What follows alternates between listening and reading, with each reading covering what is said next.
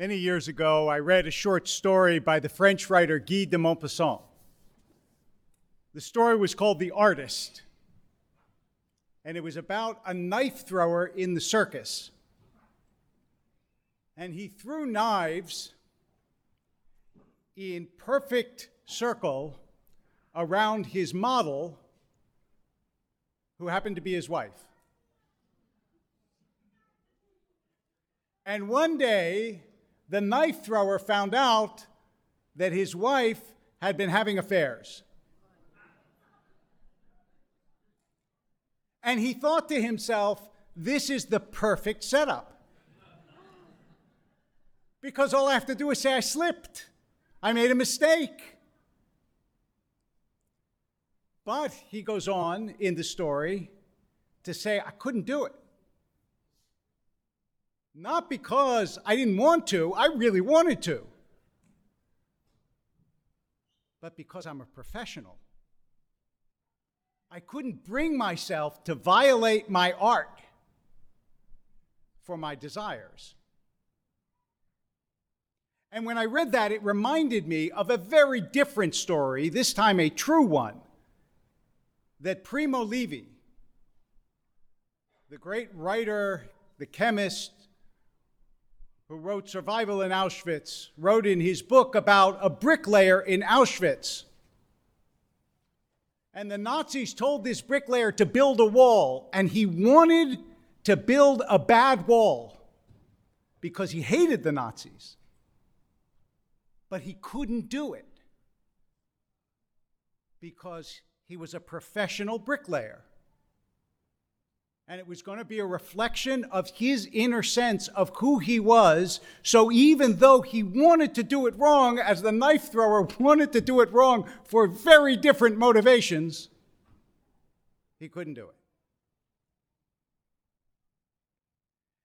And that story, those stories together, explain something about your Seder last night that may have puzzled you. The maror is bitter because of the bitterness of slavery, and that makes sense.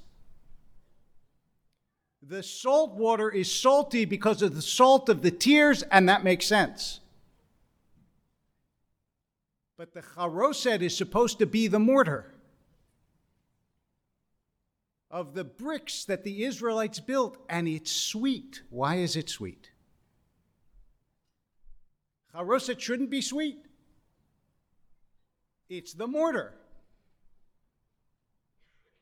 But the reality is that even though slavery was horrible, even though it says in the Torah that the Egyptians embittered the lives of the Israelites with hard labor, the point is there is something about accomplishment, even if you don't want to have to do it, that is sweet. When the Israelites wanted to go back to Egypt, one of the reasons I'm convinced they wanted to go back is at least there they were creating something. In the desert, they couldn't build until they came to the golden calf, and that was a mistake. This is why, again, my own theory, only one holiday is called the time of our joy, Zman Simchatenu. And what holiday is that? Sukkot. Because on Sukkot, you build something, you make something, you create. And creating has its own sweetness. And so what is the lesson of the charoset? Because what you do with it is you eat it together with the maror. The lesson is everything is bittersweet. Nothing is perfectly sweet. Nothing is perfectly bitter. Everything is bittersweet. This is the first time I have had the privilege of addressing the Sinai community since I announced that at the end of next year, I would be stepping down as the senior rabbi. It's bittersweet. At the Seder, it's sweet that Elijah's supposed to come. It's bitter that he doesn't come.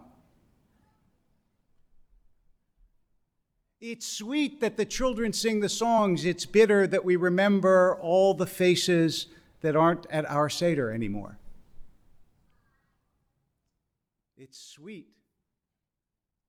that I see you all here. And there is something bittersweet about the reality that one day I won't be here.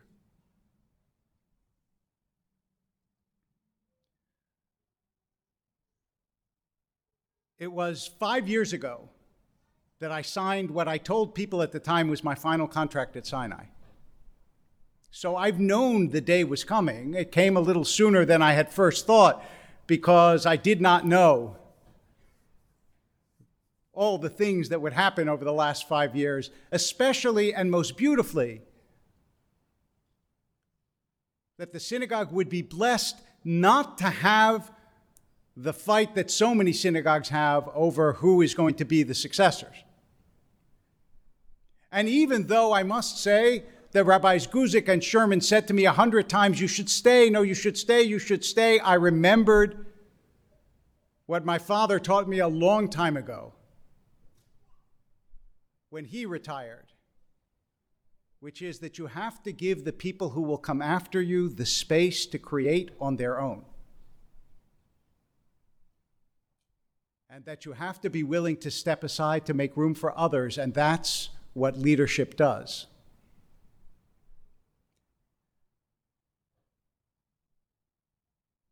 And as I say that, it's bittersweet. When I first came here, my daughter was 6 months old. Now she's getting her PhD. It's bittersweet. She used to come up to the mic and scream Shabbat Shalom at the end of the service. Now she'd be mortified. It's bittersweet. I think of all the funerals, the hospital visits, the moments of pain. But as I think of them, I don't think of them entirely just with pain. They're bittersweet because I treasure those moments. And I know that I will have the opportunity over the next year to revisit some of them with you. I remember standing at this bima and telling the congregation that I had to have brain surgery and asking for your patience and your prayers. Bittersweet. And because I kept thinking about this theme of bittersweetness, I decided to do something which I didn't know the answer to. I didn't know, how do you say bittersweet in Hebrew? So I looked it up. It's matok mar. In other words, it's sweet bitter. And I thought, our tradition got it right again. There is more sweetness than bitterness. There is more joy than sadness. There is more love than hate. But all these things always in our lives mix together. And especially at this time, Pesach, which is the time of renewal, we should be thinking not only of endings, but of renewal. When the world is opening up, when for the first time in over 2 years we brought the Torah down the aisle, when we sit together as a community in a service that we have not had for 2 years, it's a time of renewal. Last night, you all read about the 4 children. But let me tell you something about the question of the wise son that you might not know.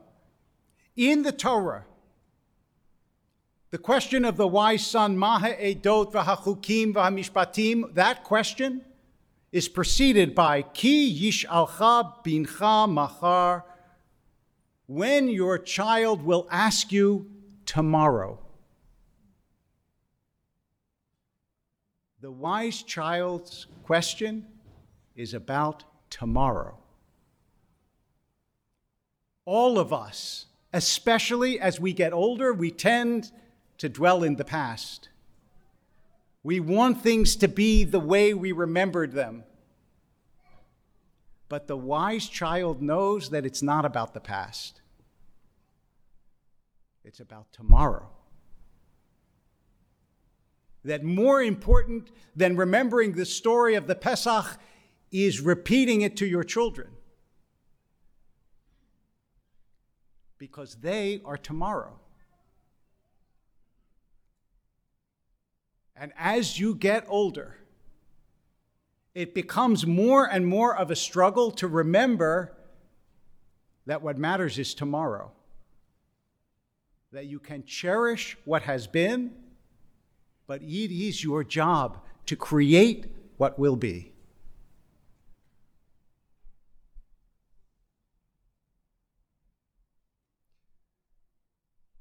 A couple of decades ago, my father retired from his synagogue, Har Zion, that he had been at for some 40 years. And I said to him, Dad, everybody is asking you to stay. Why are you leaving?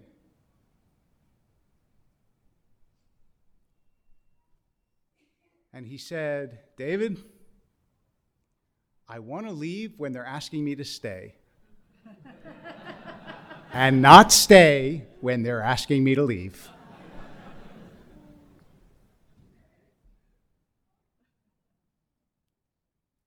My parents now have been gone a long time. But I still carry them in my heart every day.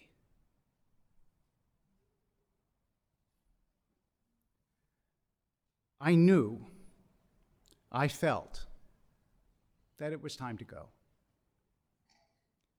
But when I go, I will not be going altogether. I will still be back. I will still see you.